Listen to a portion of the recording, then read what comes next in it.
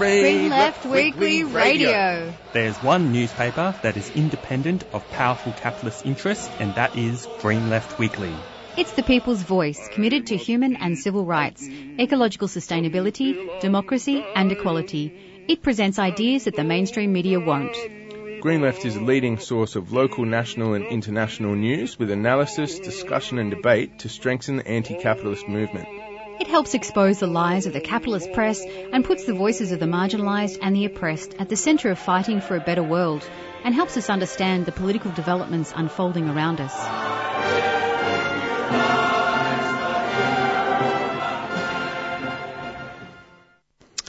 Good morning. You are listening to Green Left Radio on 3CR 855 AM. And you are joined today by Jacob Andrewartha, and we also have in the studio Rob Zucchi from Socialist Alliance. That's me, and I just got here just in time, 7 a.m. This is a tough gig, but well worth doing. Yeah, and we actually have two more presenters coming, Zane and Chloe, but they're just running a bit late. But also, some of our listeners are probably relieved to have us back this Friday, because actually last Friday we weren't able to do a live program because of because I think that we just had too much on in terms of our presenters just had too much on in terms of the Invasion Day protests, which is actually what I wanted to kind of start off. I'll give a bit of a rundown of what we have coming up, but we're going to be having an interview with Peter Boyle on Labor's stage 3 Lite tax cuts, which is one of those funny announcements from the Labor Party, because basically the Labor Party, in our program, we've been very critical of the fact that the Labor Party has basically continued the Liberal Party's stage 3 tax cuts from when Scott Morrison was in office. And of course, the critique that we've always had at Green Left Radio and Green Left is that these tax cuts were, in a sense, basically just give a big handout to very high income owners. And in a sense, someone in a high income bracket will basically be getting a huge tax cut, where someone on a lower income won't necessarily get a significant amount. But of course, now they're basically promoting the idea that, this is actually these stage 3 tax cuts actually have something for everyone, because they've lowered the tax threshold by which people get some kind of benefit. So that we're going to be discussing all the kind of genetics of that with Peter Boyle, who's written a very good article for Green Left on this topic. Then we're going to be speaking to Sue Bolton, Merri-bek councillor and member of Socialist Alliance. Now, we're going to be having her on to just have a bit of a good discussion about some of the recent developments that have happened in the Palestine campaign. Well, especially the recent ICJ court ruling in South Africa, but also the cutting of the UNRWA by the Albanese government. So I think we have an article, there's an article available on Green Left, on Labor doubling down on support for genocide in Gaza. So I think encourage listeners to sort of read that. Then between all our presenters, we'll be having a bit of a news discussion, drawing on some feature Green Left articles. There's quite a lot of good news, important news stories to kind of discuss, including Scott Morrison's new military kind of appointment, the kind of threats that are being faced by school teachers who are speaking out for Palestine. And then also we want to have a bit of a discussion about the US, British and Australian attacks on Yemen and how they're spreading the Middle Eastern war. So those are what we sort of have, that's what we have lined up for the program this week. And hope listeners I hope listeners enjoy what we have to offer this week.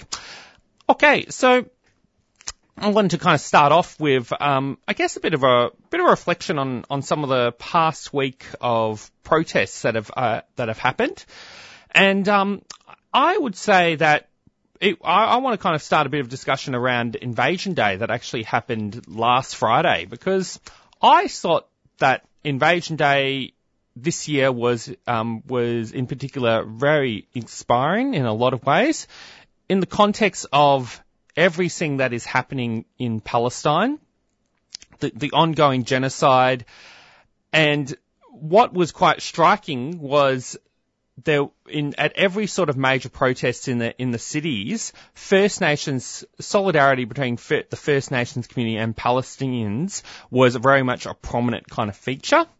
And in fact, for many who were at the protests, we saw that there were many who wore, many marchers who wore the keffiyeh as a statement of solidarity with Palestine.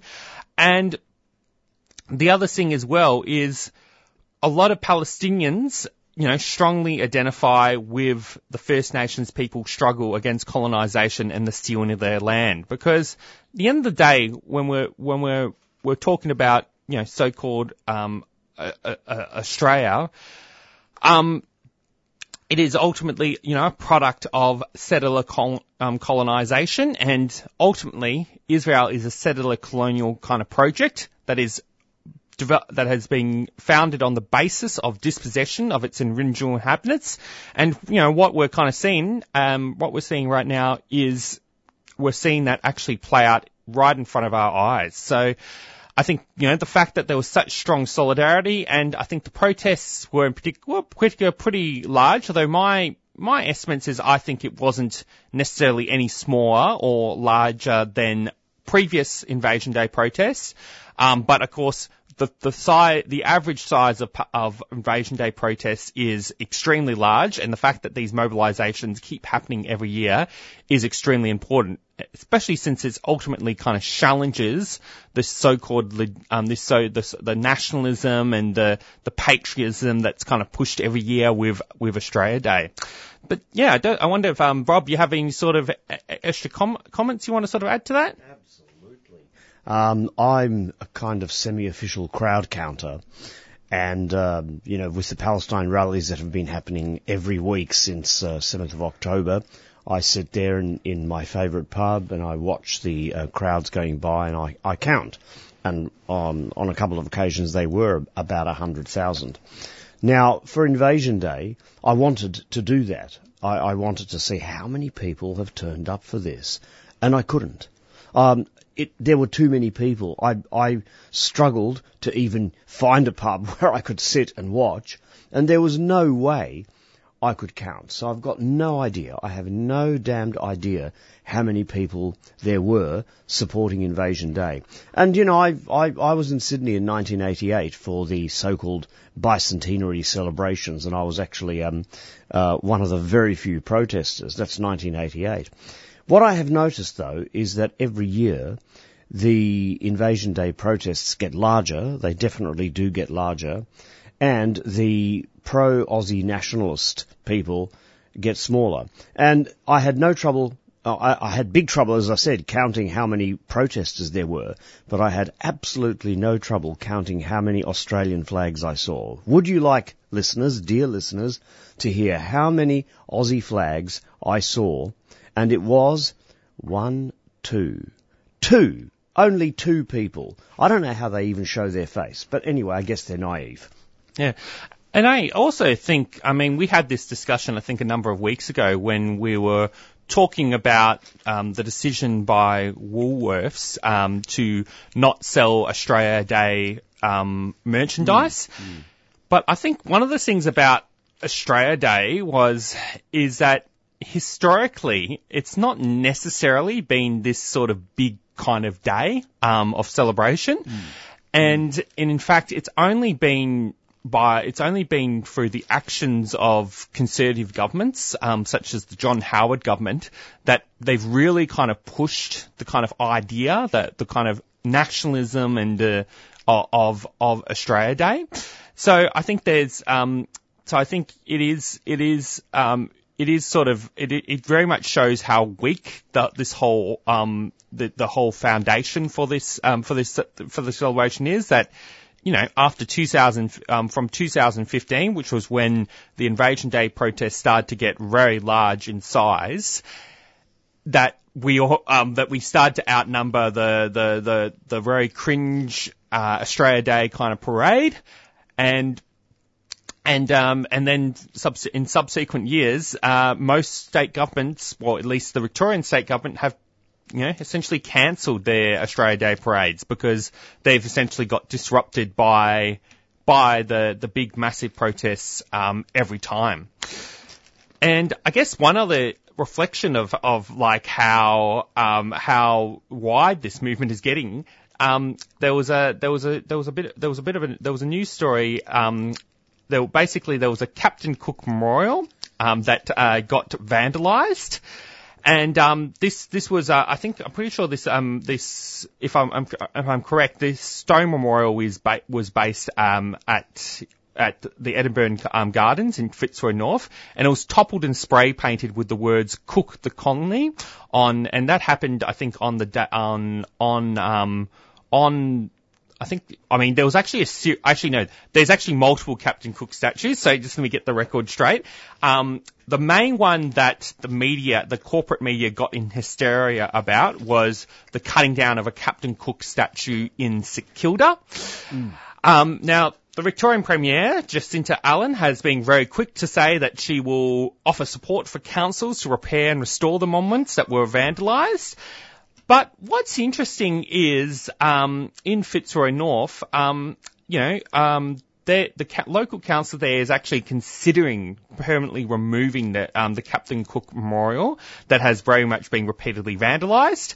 And so I think that's actually very, very significant. And of course, a Yarra City councillor, recommended the memorial would be permanently removed due to the serious irreparable damage, and because it has little or no significance to the park. And I think in the context of the fact that there's such a large urban, First Nations community within Fitzroy, I think it's actually quite disrespectful in a lot of ways to have a Captain Cook statue be present. So I think it's good on the Yarra City Council for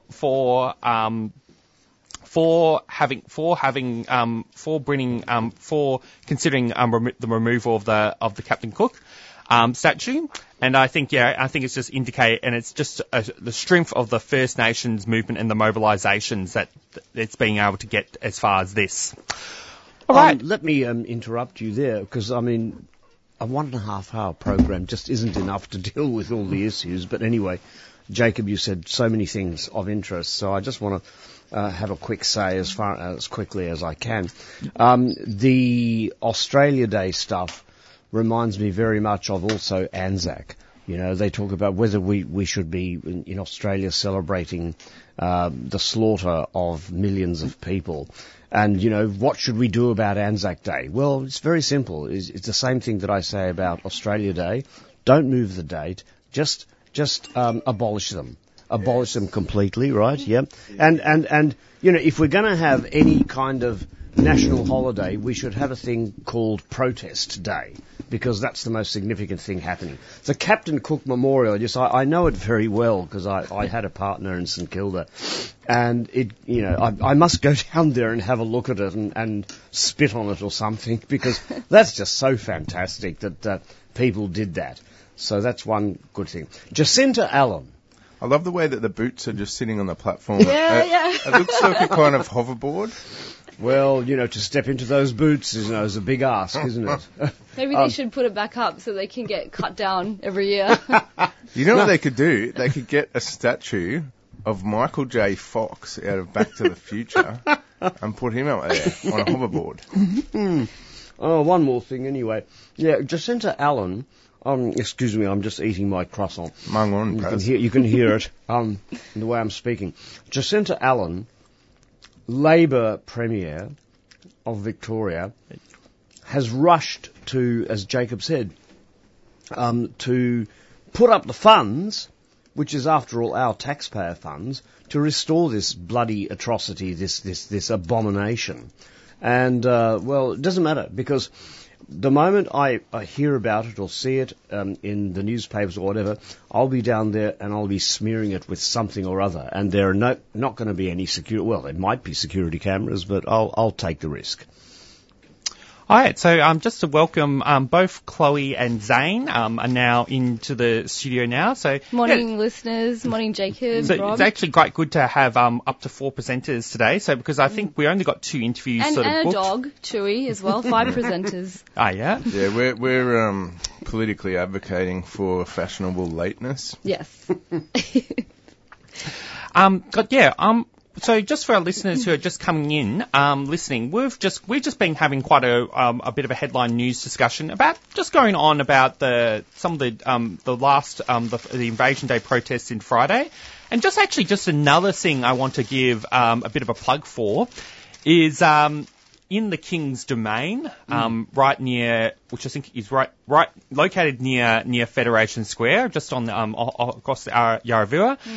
Robbie Thorpe, who a lot of our listeners would know, who's actually a fellow 3CR presenter, has actually started a bit of an occupation with other First Nations activists, basically demanding that the land be given back to the First Nation Sihul.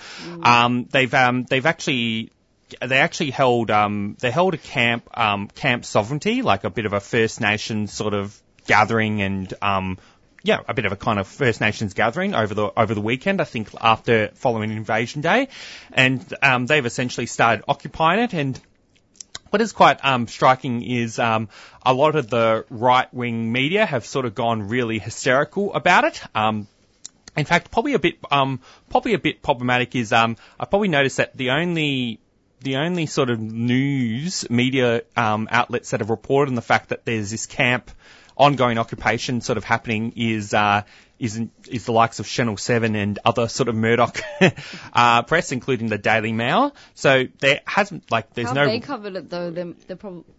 they were obviously in a negative sort of way. Yeah. But, there hasn't been any reports in, ABC or any sort of more respectable kind of publication that's at least a bit more honest about the facts of the matter. So I'll go play a quick few announcements.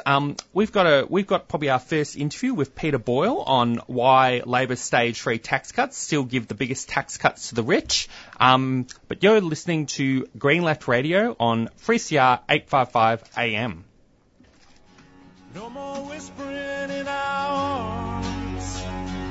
Gonna rise up to break these chains and stop these killing games. Indigenous Social Justice Association Melbourne invites you to join us on Saturday the 17th of February at midday at the State Library, Swanston Street, Melbourne, to mark the 20th anniversary of the death in custody of Redfern teenager TJ Hickey. Honour the memory of TJ and the many deaths in custody families that now number more than 555 since the 1991 Royal Commission into Aboriginal Deaths in Custody. No one to date has been held responsible for these deaths. We demand end the practice of police investigating police and immediate implementation of all 339 recommendations of the Royal Commission into Aboriginal Deaths in Custody. Come along Saturday 17th of February, midday at the State Library. ICJ Melbourne is a 3CR supporter.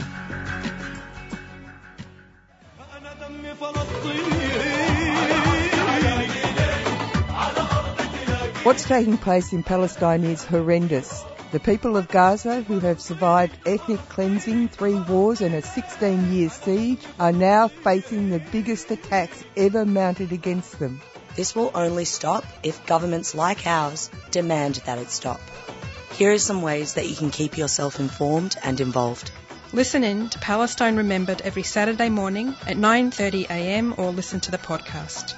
Join the APAN mailing list at apan.org.au for updates, news about actions you can get involved in, and where you can donate to provide humanitarian assistance. Listen to other news and current affairs programs on 3CR that also cover Palestine. The oppression of the Palestinian people has been going on for 75 years. It has to stop. You can be part of making that happen by staying informed and active. APAN is a proud supporter of 3CR.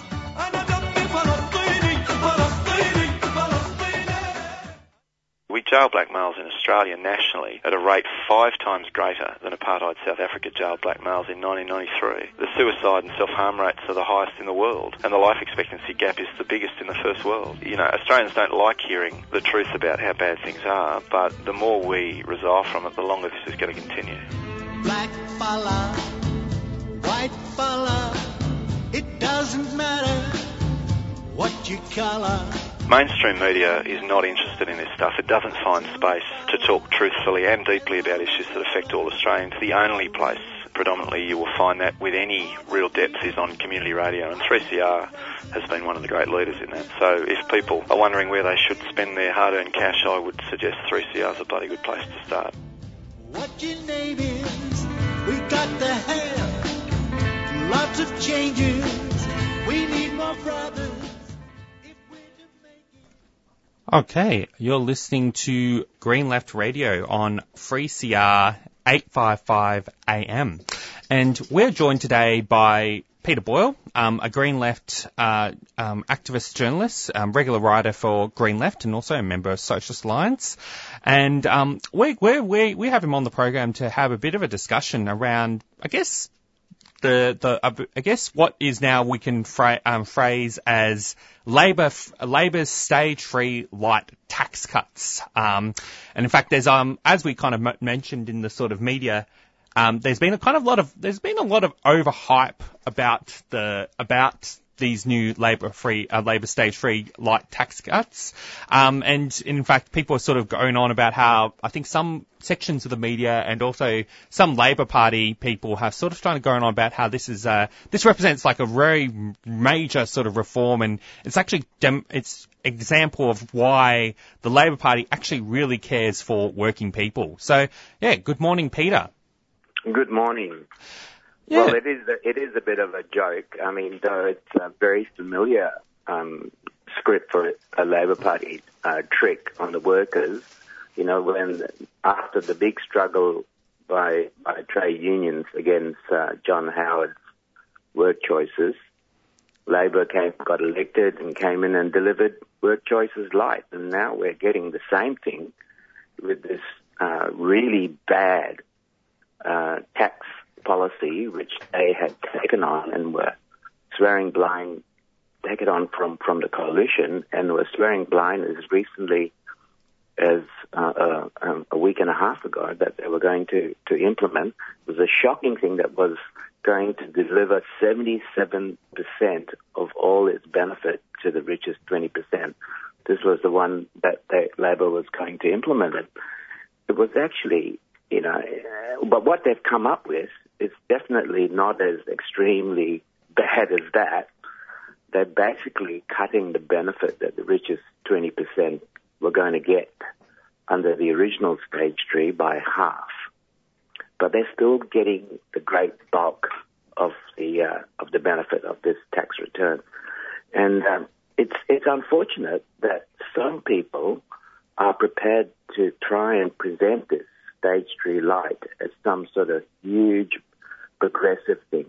I think some people it's because, you know, they were so desperately hoping that trying and begging for Labor to change its course that even a slight turn of course has turned them into a cheer squad for Labor. And I think in this group, unfortunately, is the progressive think tank Australia Institute.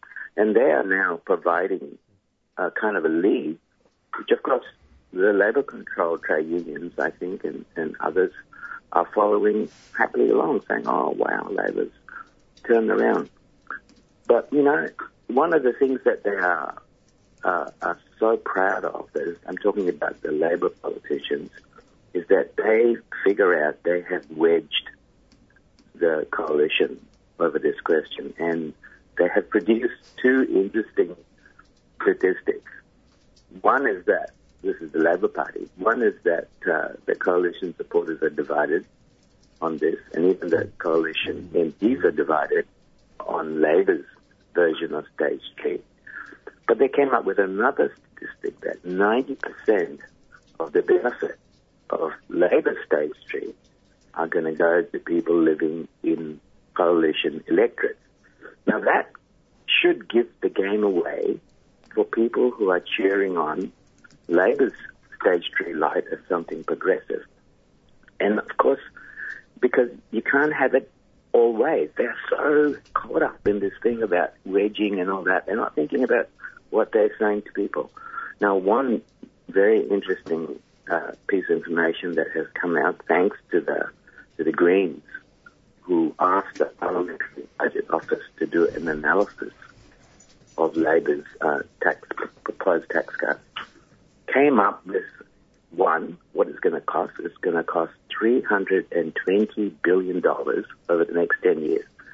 Now, we are talking here really big numbers. And, you know, when you take $320 billion out of the budget over the next 10 years, that represents, in the end, services that are going to have to be cut in future budgets. And, you know, people are going to be worse off. I mean, ordinary people who depend on social services are going to be worse off. Maybe some government jobs are going to go out of this. So first point, $320 billion hit to the federal budget comes with a social cost.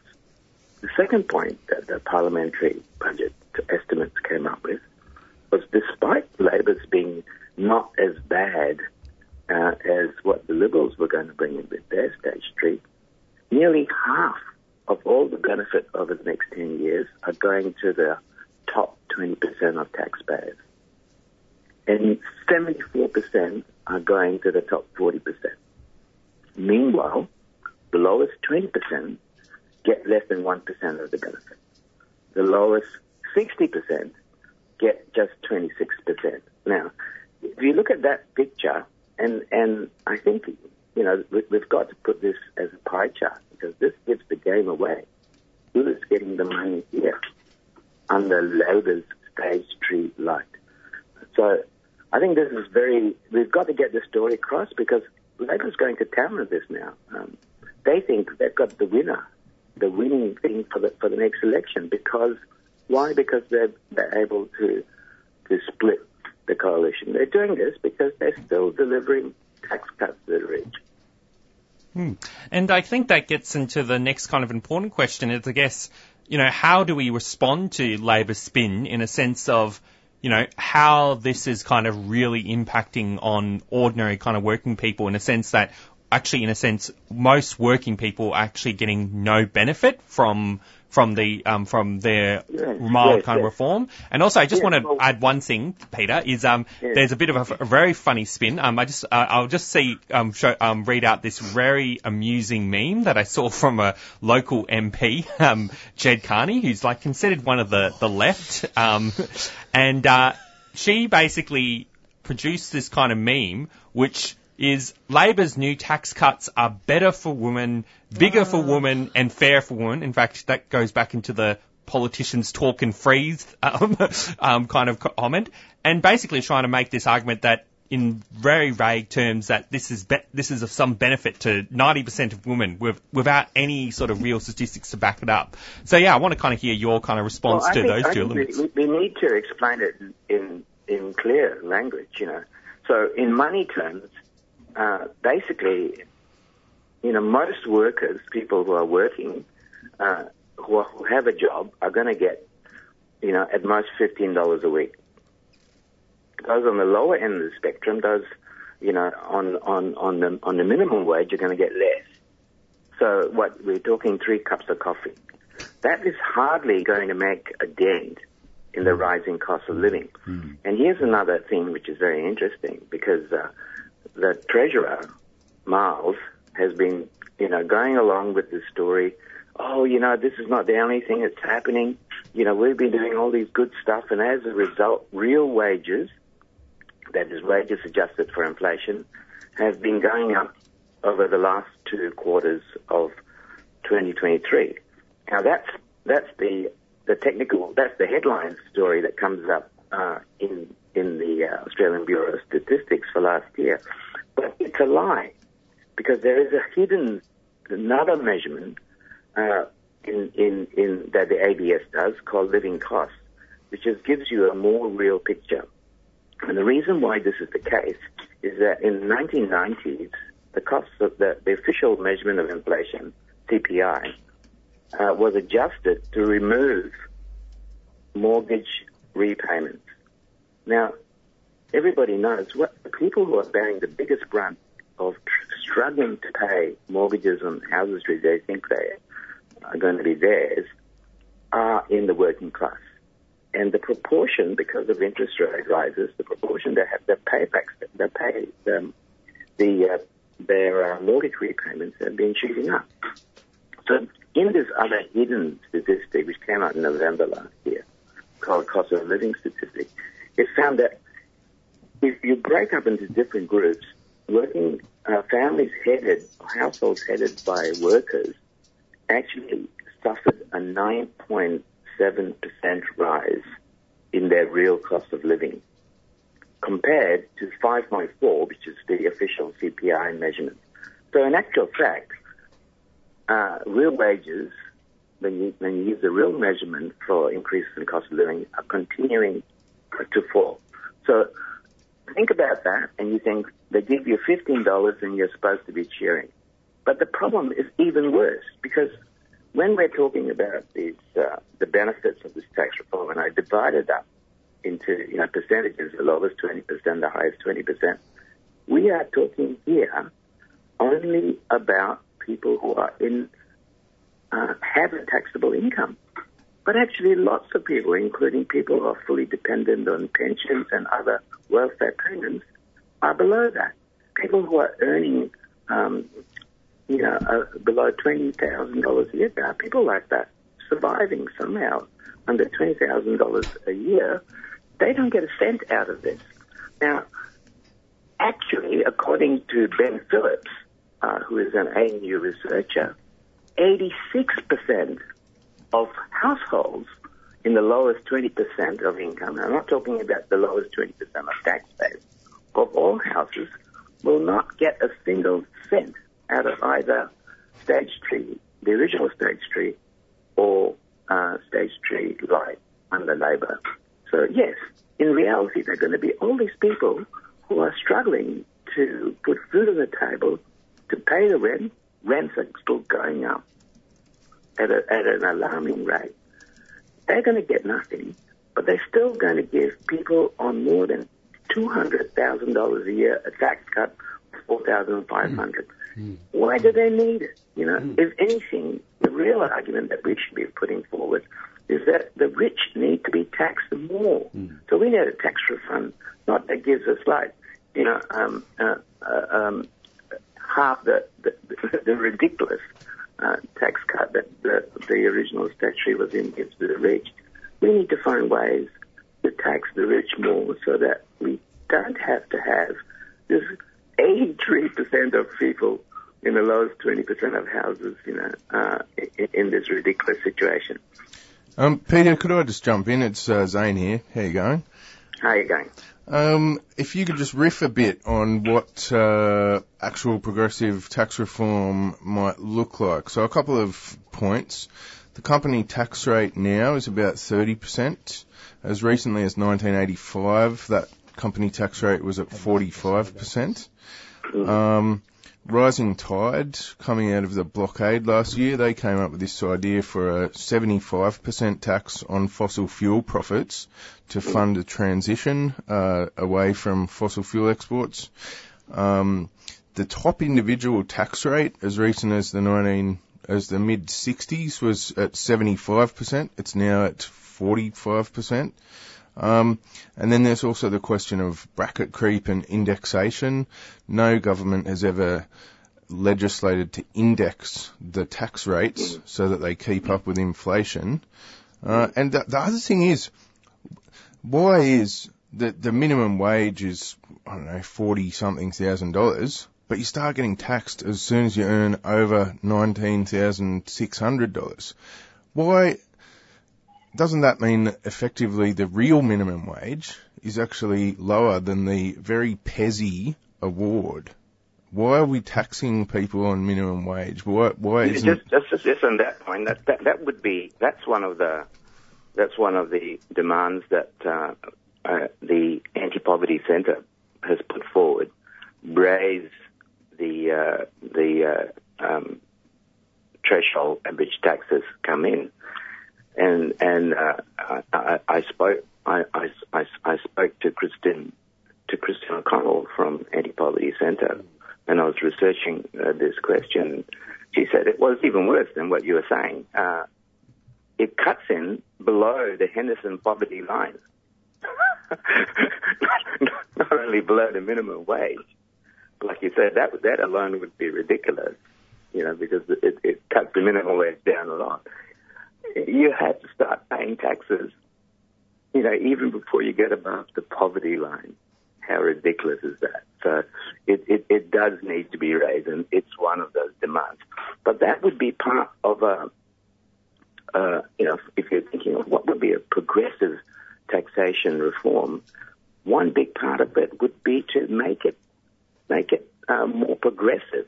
That is, and the principle of progressive taxation, which is a good one, is that the higher your income goes, the bigger percentage effective tax of effective tax you pay should be.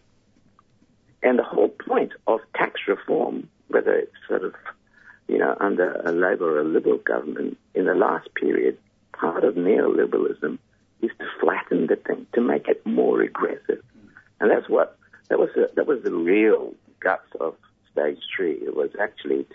It had actually removed, they wanted to lower the rate of taxation for the high income. Now, as you said, all around the world, we have had examples of really steep, and I'm talking about the capitalist countries.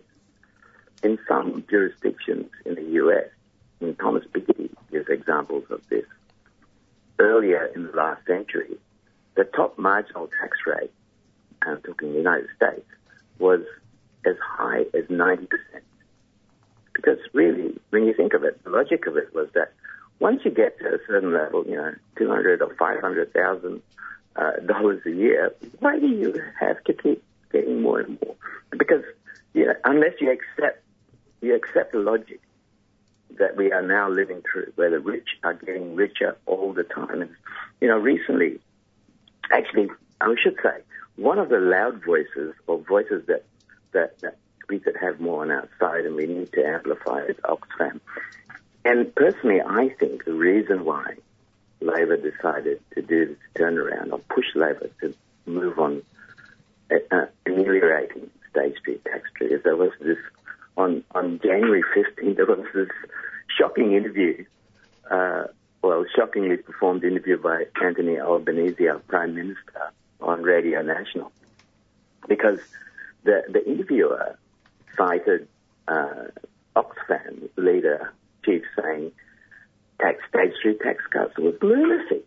In an age where the billionaire class has enriched themselves massively, why are we having tax reforms that actually supercharge this process of inequality?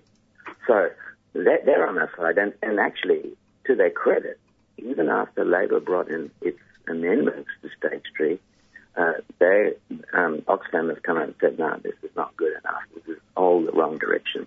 Now, in addition to making the income tax system more steeply progressive, which is, I think, Socialist Alliance certainly calls for, including raising the top marginal tax rate to 70%. We haven't quite gone to 90%, but as I said, that's been done before in the United States.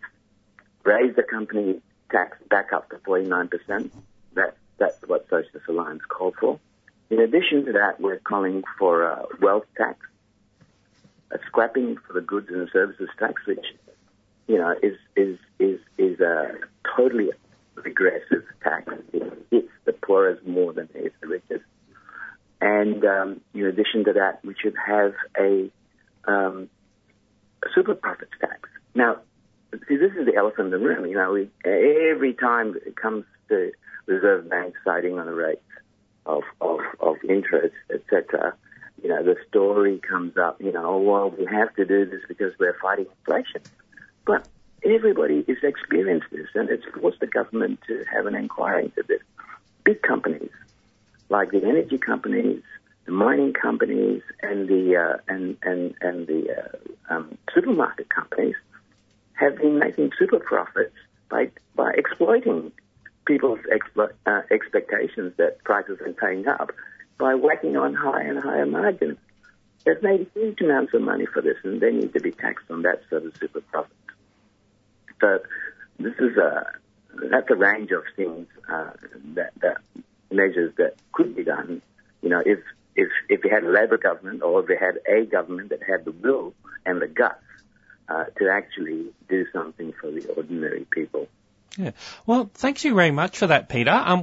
We're running out of a bit out of time now because we've got another interview lined up. But I guess do you have any kind of final comments that you would like to make? I think we should have the courage to stand up against what's a bit of a tsunami of cheer squatting for Labor right now, and tell people the truth. Simple as that. Tell people the truth. All right. Well, thank you very much, Peter. So just for our listeners who are just listening in, we're just talking to Peter Boyle, Green Left journalist, about, why Labor's stage 3 Lite tax cuts, do not live up to any of the hype that the Labor Party is propping it up as, and why it's very much still just a big handout to the high income sections of the population. But yes, thank you very much, Peter, for being on our program. Cheers, Peter. Thank you. All right. Well, I'll just go play a quick few announcements. You are listening to Green Left Radio on 3CR 855 AM.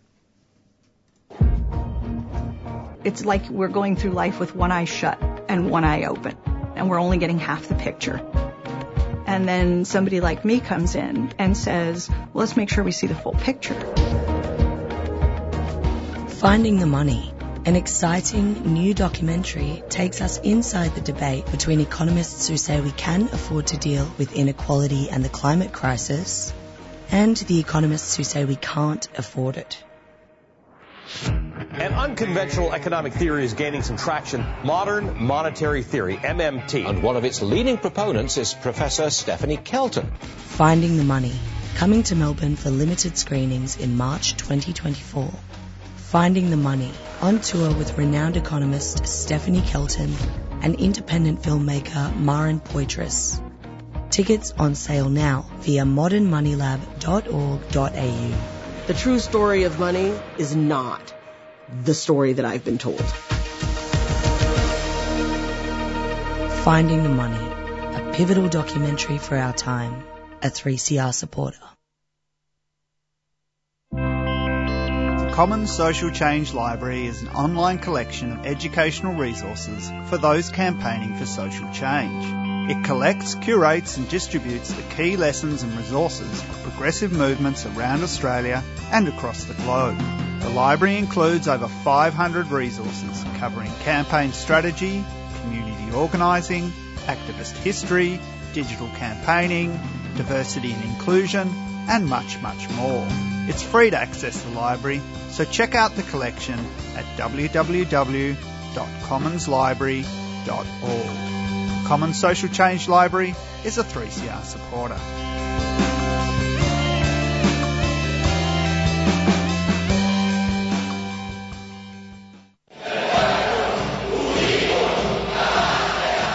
Green Left Weekly Radio. It's the people's voice, committed to human and civil rights, environmental sustainability, democracy and equality. There is one newspaper that is independent of powerful interests, and that's Green Left Weekly. It presents ideas mainstream media won't. It exposes the lies and distortions of the power brokers and helps us to better understand the world around us. It's the leading source of local, national and international news, analysis and discussion and debate to strengthen the anti-capitalist movements. Tune in every Friday morning at 8 a.m. on 3CR.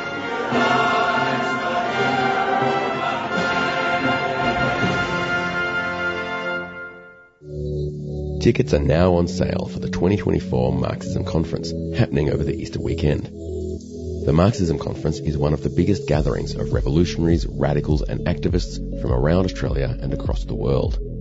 3 days of discussions, interviews and debates on key questions and themes for socialists, covering radical working class history, Marxist fundamentals, left debates, and global struggles happening today. With our world entering a new era of accelerated climate crisis, economic chaos, and rising imperialist tensions, it's now more important than ever for socialists and anti-capitalists to get together to discuss and debate ideas for a world in crisis. Lock in your spot to Australia's biggest socialist conference and grab your tickets now at marxismconference.org. A 3CR supporter. And we're very happy to be joined today by Sue Bolton, Merri-bek councillor and member of Socialist Alliance. And we thought we would have her up on our program today to actually have a bit of discussion about some of the latest developments in the Palestine solidarity movement, and especially focusing on some of the Albanese government's recent sort of actions. So, good morning, Sue. Hi, how's it going? So, Sue, I guess I want to kind of start off with a bit of a question about a bit about some of your thoughts. I guess I want to kind of hear some of your comments about the significance of the International Court of Justice ruling, which basically declared that, you know, while it didn't necessarily call for a ceasefire, it essentially basically made a ruling that Israel is plausibly committing genocide and it must take particular actions to basically prevent it from committing genocide, including basically stopping everything that it's doing kind of right now. And I guess I want to kind of hear some of your comments about, you know, what about the significance of this in the context of the Palestine solidarity movement? Well, I think while it was really upsetting and many people are angry about the fact that the ICJ didn't call for an immediate ceasefire, it actually is significant.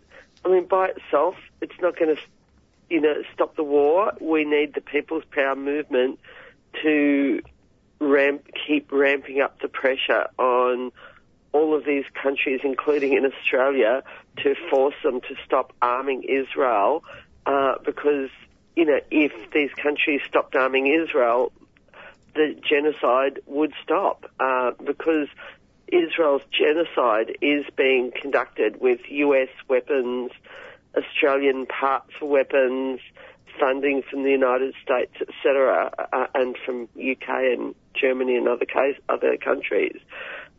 But I think it is still positive that the ICJ made the decision they did, even though it would be much, much better if they called for immediate ceasefire, because I think this is the first time really that an international body has made very strong criticisms of what Israel's doing to the Palestinians, and they are saying that there is a plausible case that Israel is committing genocide in Gaza.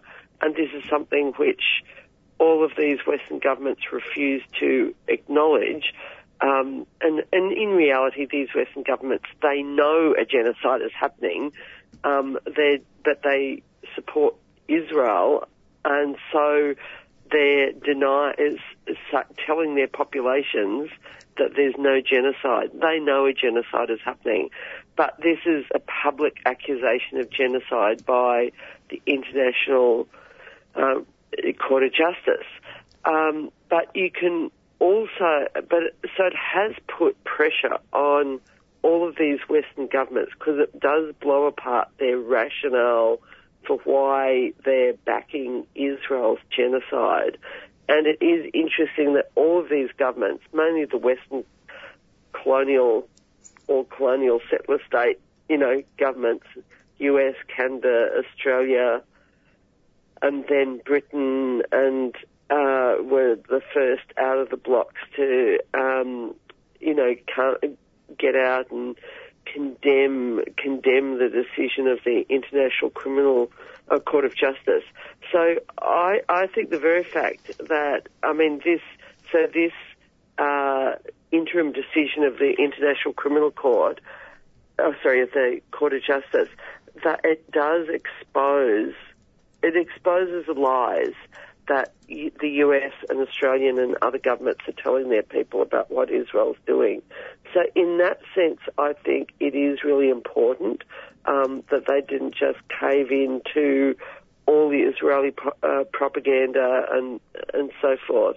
But it was very interesting what happened with the world's media about this case, because none of the Western media, as far as I know, I'm pretty sure this is exactly the case, none of the Western media live streamed the South African case that was presented to the ICJ, but all or most of them live streamed Israel's case to the ICJ.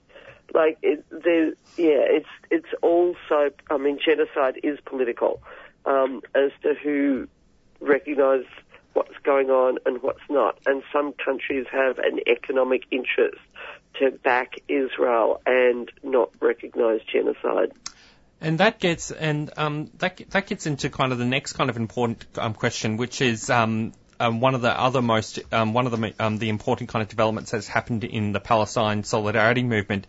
But I want to kind of hear your comments on the government's kind of on the Western government's decision, in particular the Albanese government's decision to suspend funds to the United Nations Relief and Work Agency for Palestine Refugees in the Near East. And of course, just to give a bit of background to these Western governments, there's been these allegations, which have come from Israel, conveniently, that at least 10 UNRWA workers may have been involved in the October 7 attacks. And of course, the Western government's response has been to basically cut or suspend funding to that agency. And I guess I kind of want to hear, Sue, that your kind of comments and why we must oppose this decision. This is absolutely outrageous, the cutting of funding to UNRWA. And it's sort of like, it's the reverse of what we're used to seeing, of innocent before proven guilty. This is guilty until proven innocent, and on the basis of no actual evidence. So Australia and these other governments chop the funding before there's been an investigation. The original allegation about some staff having been part of the Hamas attack on Israel was a confession extracted under torture. UNRWA is doing an investigation. They clearly felt they had to sack the staff immediately before there's been any investigation, because they're desperate for the funds. And this is like finding, 3 people in the health department in Victoria who there's some allegation that they've committed some crime, and you chop all of the funding from the health department or the whole government of Victoria, and you're saying to Tasmania, oh, maybe you can come in and provide the services. It's just like, it's outrageous, absolutely outrageous, and there's no other entity that's capable of providing what UNRWA provides. And UNRWA is a very special agency. I mean, it is the only agency of its kind, because it employs mostly local workers in the countries it works in, whereas most other aid agencies employ mostly people from outside the country and employ very few locals. They provide such a wide range of services. I heard that horrible right-wing piece of work, James Patterson, one of the really far-right coalition politicians from the federal parliament, going on about, how outrageous it is about UNRWA and how the government could just give the money to the Red Cross. And Red Cross and Red Crescent are a totally different service. They're health service, and UNRWA provides a wide range of services, because the government of Gaza isn't able. It's a government which was only only ever able to provide a very small number of things because it's not a genuine government in the sense that Israel controls most stuff that happens in Gaza and the West Bank. So this is really just, people already starving to death. I believe people would already be starving to death in Gaza. The UN's defined it as being, almost at the famine point, and I know they've got particular definitions of different points, but there's widespread malnutrition in Gaza, and how could there not be when people are hunting for little tiny scraps of food here and there? I just heard the other day of someone who found birdseed, who was grinding up birdseed to try and make some bread.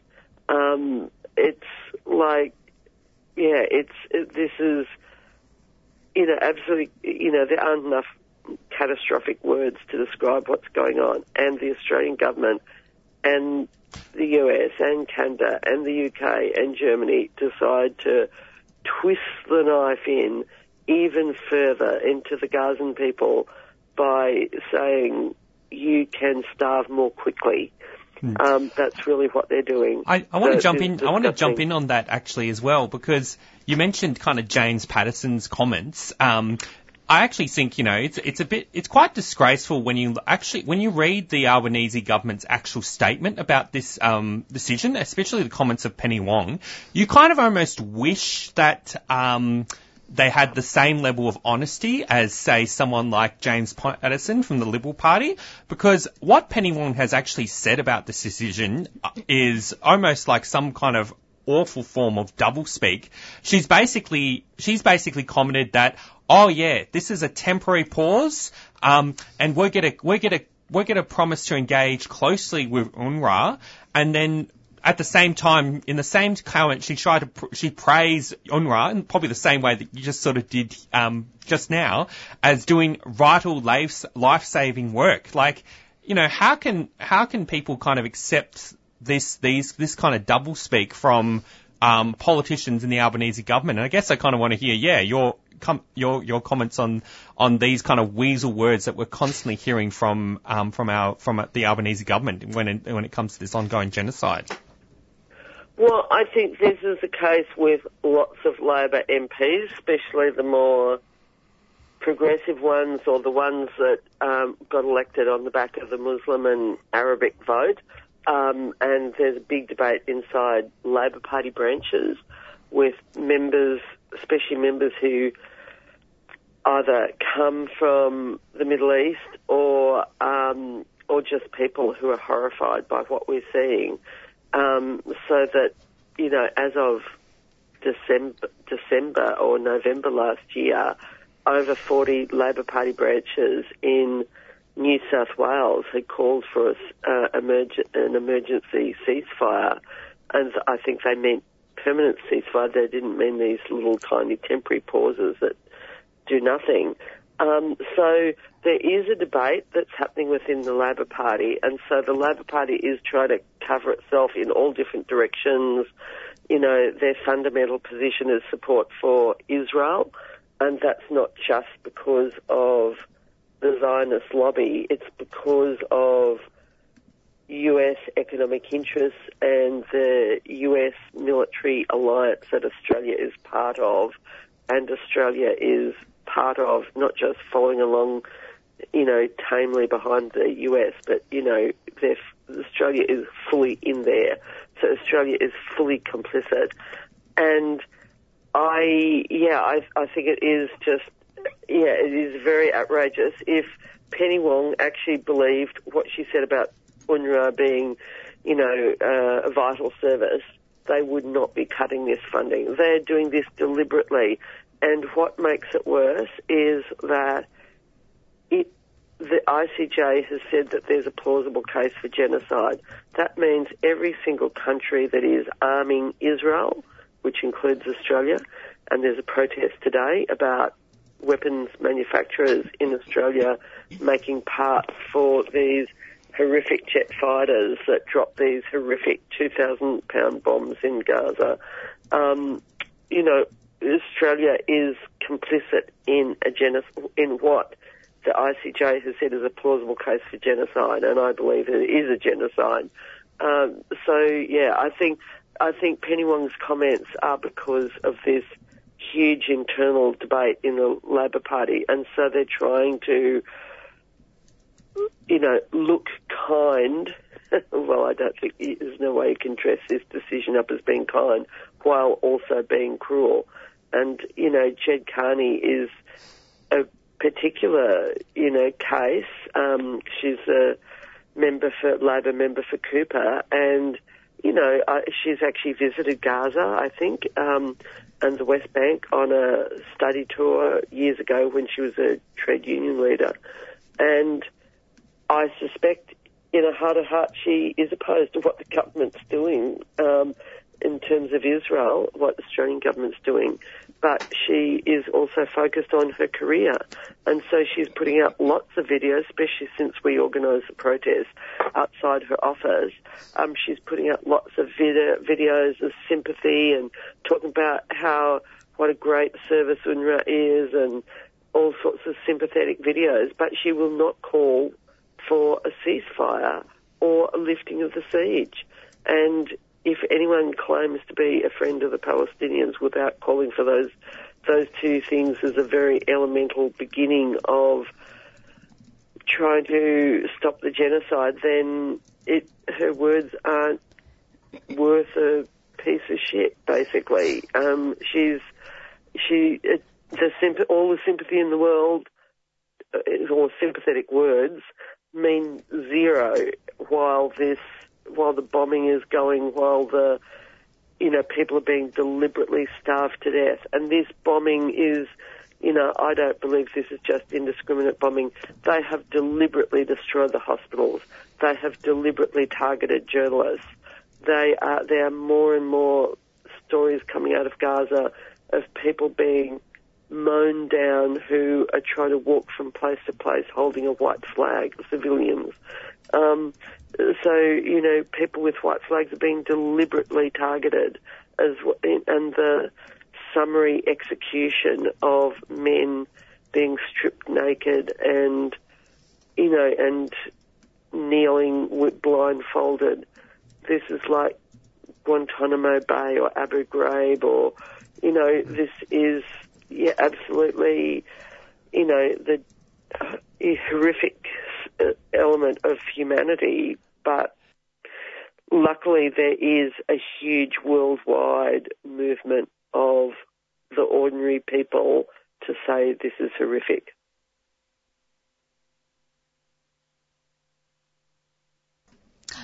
Sorry, for listeners just tuning in, we are interviewing Sue Bolton, who's a Merri-bek councillor, and we're just talking about the recent ICJ court ruling and also the cutting of UNRWA by the Albanese government. And this is a shameful decision by the government to cut this lifeline for 2.3 million Palestinians in Gaza who are facing starvation and illness, water and fuel shortages, while the Australian government approves hundreds of military sales to Israel. But Sue, just to conclude this interview, Labor does claim to have this clear and consistent position since October 7th. They've urged all parties to the conflict, well, it's not a conflict, but, conflict in inverted commas, to respect humanitarian law, international humanitarian law, and calling for civilians to be protected and hostages released. I mean, this consistency is not true. But I guess, would you be able to tell listeners, in light of these recent developments, what should activists, or what can we do with our outrage? How important are our protests, not just in solidarity with Palestinians, but working with those who actually expose Labor and pressure the government to condemn Israel's genocide and some of our demands? Well, I think our efforts need to double and redouble, and to really force the Labor government to drop its position.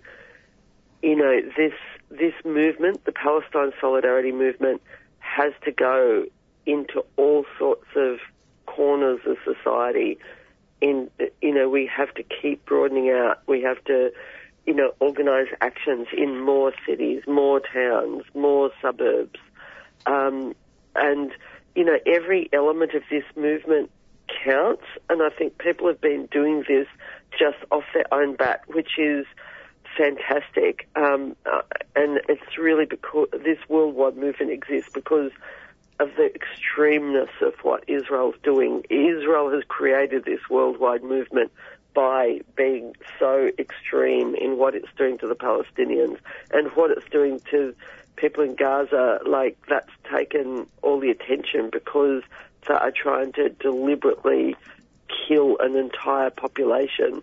But also what it's doing in West Bank is also horrific as well. So we've got to keep increasing in this movement and involving more people. And, we know we've got examples of movements winning against these powerful odds in the past.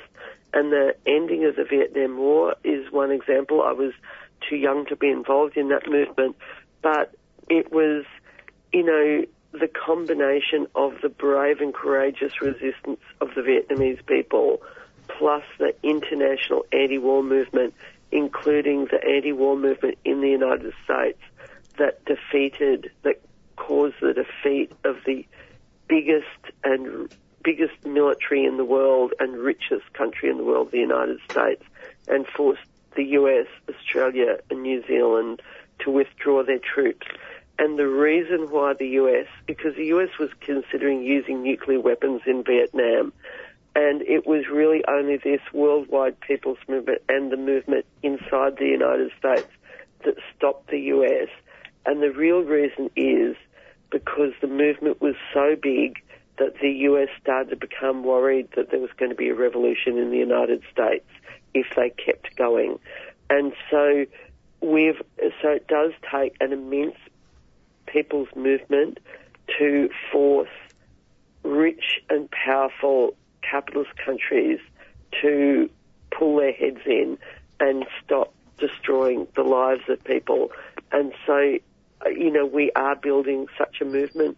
There are, really all sorts of people are just so shocked by what is happening. They're just never taken political action in their lives before, but just starting to do something.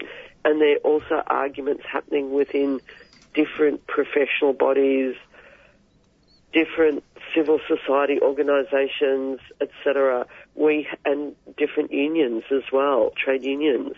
And there are a couple of bodies that have been remarkably silent during this genocide. And one is the churches, and another is the unions. And in the past, when Israel has been bombing Gaza, the unions have been much more outspoken, and the churches have been more outspoken. And I find that strange that now things are much more intense with a full-on genocide, not a short 3 weeks of bombing, that's not really short for people suffering it, but compared to what we're experiencing now, it's short. But I suspect that in the union's case, it's because their party's in power. And in the past, unions have been the forefront of anti-war movements. We do need to push our unions, but all organisations were involved in to take positions, and also put pressure on more councils all over the country to take positions in support of Palestine, calling for ceasefire and ending of the siege. And we've got to envisage that when the bombing stops and when the siege is lifted and the military operation is ended, Well, thank you very much, Sue. We'll go conclude that interview there. You're listening to Green Left Radio on 3CR 855 AM. Thanks, everybody. Clap your hands. If you listen to 3CR, clap your hands. If you listen to 3CR, I sure know where you are. If you listen to 3CR, clap your hands. If you listen to 3CR, clap your hands. If you listen to 3CR, clap your hands. Well, check out the happening vibe. You're gonna ring up and subscribe if you listen to 3CR. Flap your ears. What? Who the hell's that? Flap your ears. What you talking about? I ain't no elephant. Get out of here. This is handmade radio. Flap your ears. Get out. Get the hell out of here now. Flap it, flap it, flap it, flap it. I don't even know who that is. Alrighty, welcome back. You are listening to Green Left Radio on 3CR, Melbourne's most epic and rad radio station, and we have got a song for you from Matt Ward's monthly album wrap-up that he does for Green Left. This is some French feminist punk for you, and this is a band called Radical Kitten, and this song is the title track off their new album. It's called Uppercat.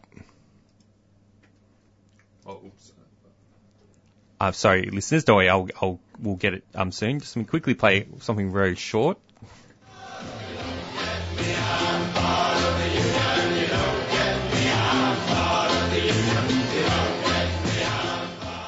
Solidarity Breakfast, your Saturday morning serving of union and working news, current events, opinion and talkback. Every Saturday, 7:30 till 9 a.m. here on 3CR, 8:55 on your AM dial.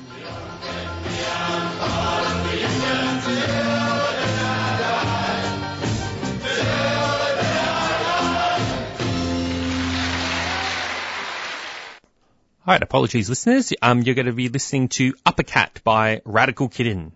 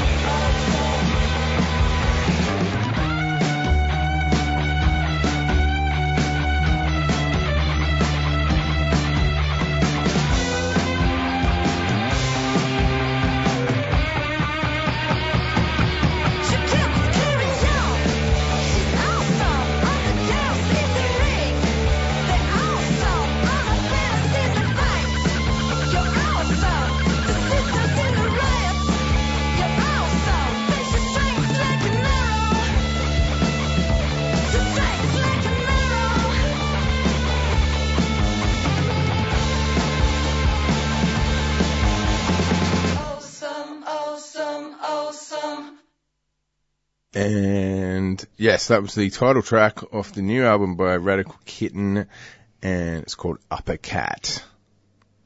Thanks, Zane, and we hope listeners have enjoyed the show so far this morning, and it's really good to be back in the studio. We've only got about 15 minutes left, so we are going to do the activist calendar. So starting from today, Friday, February the 2nd, we've got a rally coming up soon at 10 a.m. It's the it's at the weapons manufacturing facility in Hume, called Shut It Down, Rally for Palestine. It's going to be at 43A Lara Way in Campbellfield. Tomorrow, Saturday, February the 3rd, there's going to be a forum in conversation with Yusuf Al-Rimari at 3 p.m. at the new International Bookshop at Trades Hall, 54 Victoria Street, Carlton South. Sunday, February 4th, there's going to be the usual mass rally, Ceasefire Now, Lift the Siege of Gaza, Stop the Genocide, 12 noon as always at State Library, Swanston Street in the city. And also on Sunday, February 4th, there's going to be the Midsummer Pride March in Fitzroy Street in St Kilda. Wednesday, February 7th, there's going to be the convoy to Canberra starting at 10 a.m. Now, this has changed, I think, from the 6th, so people note down that change, unless it's changed back. But from what I've heard, it's actually changed to... Is that right? It's changed to February the 7th? Yeah, that's correct. Okay, yep. good. Because I don't think we've reflected that in Green Left. Apologies for people who have... we have to change it on the website, but it's going to be on the 7th. Organisations from Melbourne, Sydney and other cities across Australia will be coming to the first hearing of 2024 to make their voices loud and clear and demand the liberation of Palestinian people.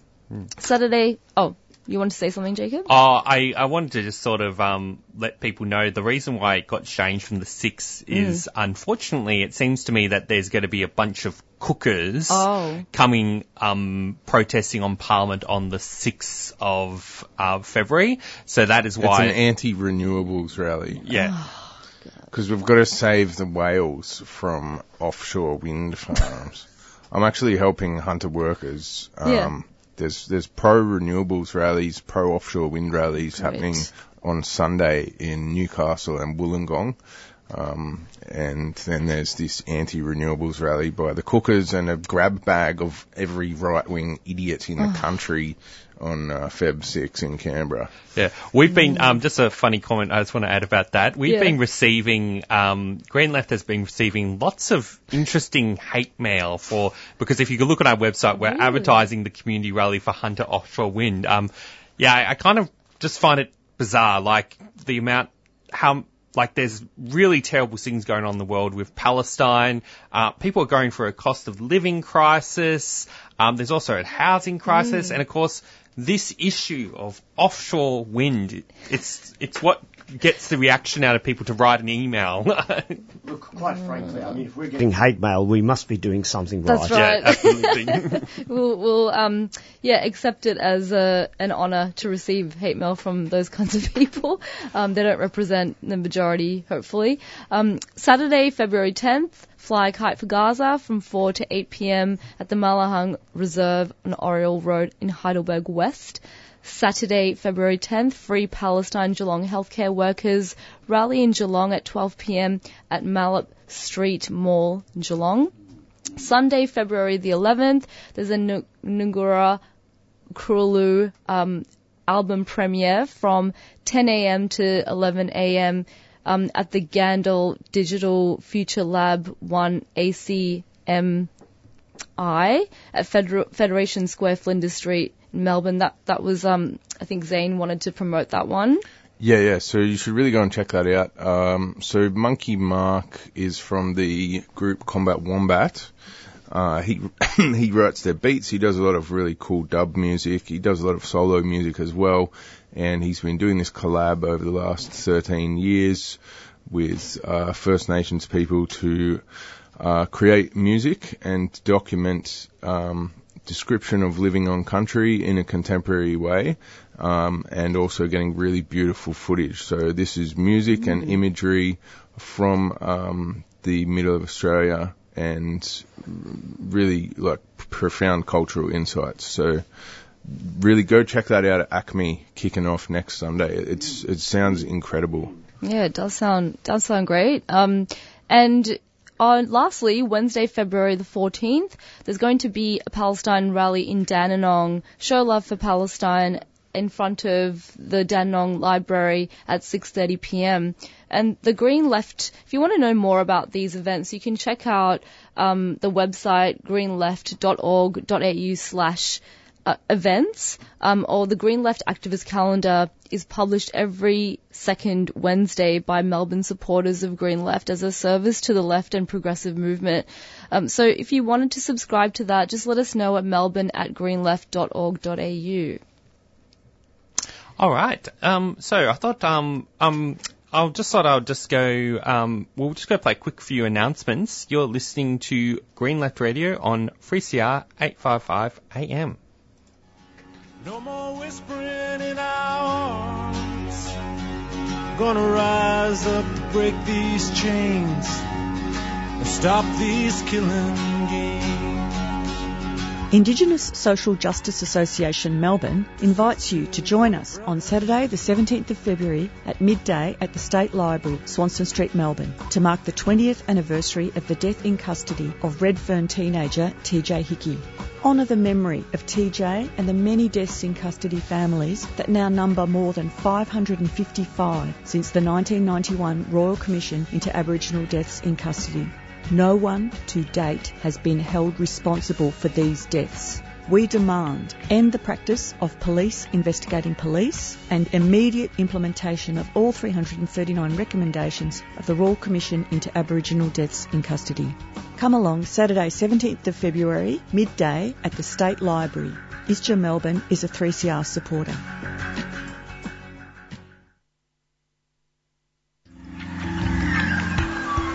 If you're feeling the heat this summer, you're not alone. Our wildlife becomes stressed and unwell more quickly in hot weather. Please keep an eye out for native animals this summer, especially during a heat wave. If you have a backyard, balcony or courtyard, provide water and shade. Call Wildlife Victoria on 8400 7300 if you see wildlife in distress or for more information. To donate or volunteer, go to wildlifevictoria.org.au. Wildlife Victoria is a 3CR supporter. All right, you're listening to Green Left Radio on 3CR 855 AM, and we just gave the kind of activist calendar, highlighting all the kind of upcoming left-wing activist events that are happening in Melbourne, and also Victoria. And I thought we'll do another song for the program. And Rob, our presenter, actually has another song that he wanted to introduce. So I'll pass it on to Rob to introduce it. Well, dear listeners, I mean, look, politics is the most important thing for us, and being on the ground and protesting and all of that is the most important thing for us, and striking up connections with people who are protesting every weekend all around the world is most important. But we do need a bit of entertainment, and I can offer you some political entertainment. This is the radical far-left rap group Public Enemy from around about 20 years ago, and I think it's still very, very relevant today. The name of the track just tells you everything you need to know. What kind of power we got? Soul Power. That's what the track is called, and you're just going to hear it right now on 3CR Community Radio 855 on the dial, and on Green Left Radio, which is connected to the greatest newspaper in Australia, Green Left. Okay, take it away. It's gonna be Bedlam this weekend on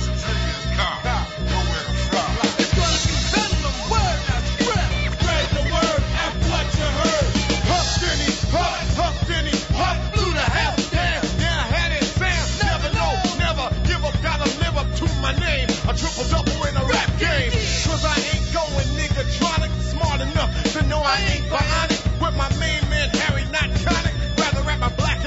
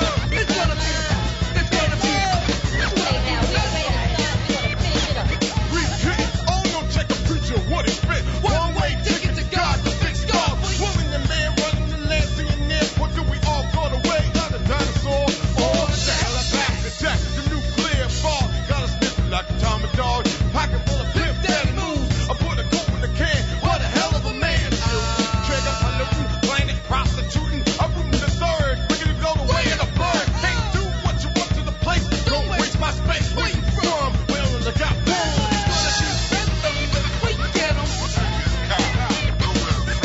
gonna be Bedlam if we get 'em. Spread the word, that's what you heard. It's gonna be Bedlam if we get 'em. It's gonna be Bedlam, word, spread. Running out of time with the bus. 2 or 3 wonders that they fire them down forever on the earth and say, It's gonna be, it's gonna be, it's gonna be, it's gonna be, it's gonna be Bedlam. It's gonna be, it's gonna be, it's gonna be, it's gonna be Bedlam. It's gonna be, it's gonna be, it's gonna be. All right. You're just listening to Public Enemy, and we're actually getting into a bit of the end of our program now. And I guess I'd like to conclude the program by saying that, if you support the work that Green Left and 3CR does, as people-powered media projects that don't take any money from corporate kind of sponsors, we actually rely on the generous financial support of listeners and supporters like yourself, ordinary people. And if you want to keep Green Left going, you can become a supporter of Green Left for as low as $5 a month, or even donate to our fighting fund to help us continue the great work we're trying to do on reporting on workers, climate and the social justice movement. And you can go to greenleft.org.au/support. And also, alternatively, for 3CR, which has always been a supporter of Palestine and many campaigns for justice, you can support 3CR by becoming a subscriber or making a donation. So go on to the 3CR, go to 3cr.org.au/subscribe or the same 3cr.org.au/donate. But yeah, like to thank all our listeners, all our guests that we had on our program, and stay tuned for what is coming left after breakfast. This brings us to the end of the show. You have been listening to Friday Morning Breakfast with Green Left Radio, brought to you by Green Left Weekly newspaper, which brings an alternative source of information that puts people and planet before profit.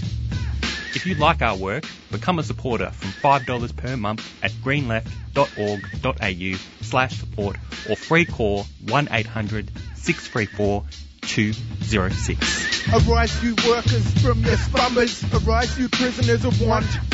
For reason in revolt now thunders, and at last ends the age of Kant. Away with all your superstitions. Serve all masses. Arise. We'll change henceforth the old tradition and spurn the dust to win the prize. That's right, the commies are back. Reds underneath your beds and that crap.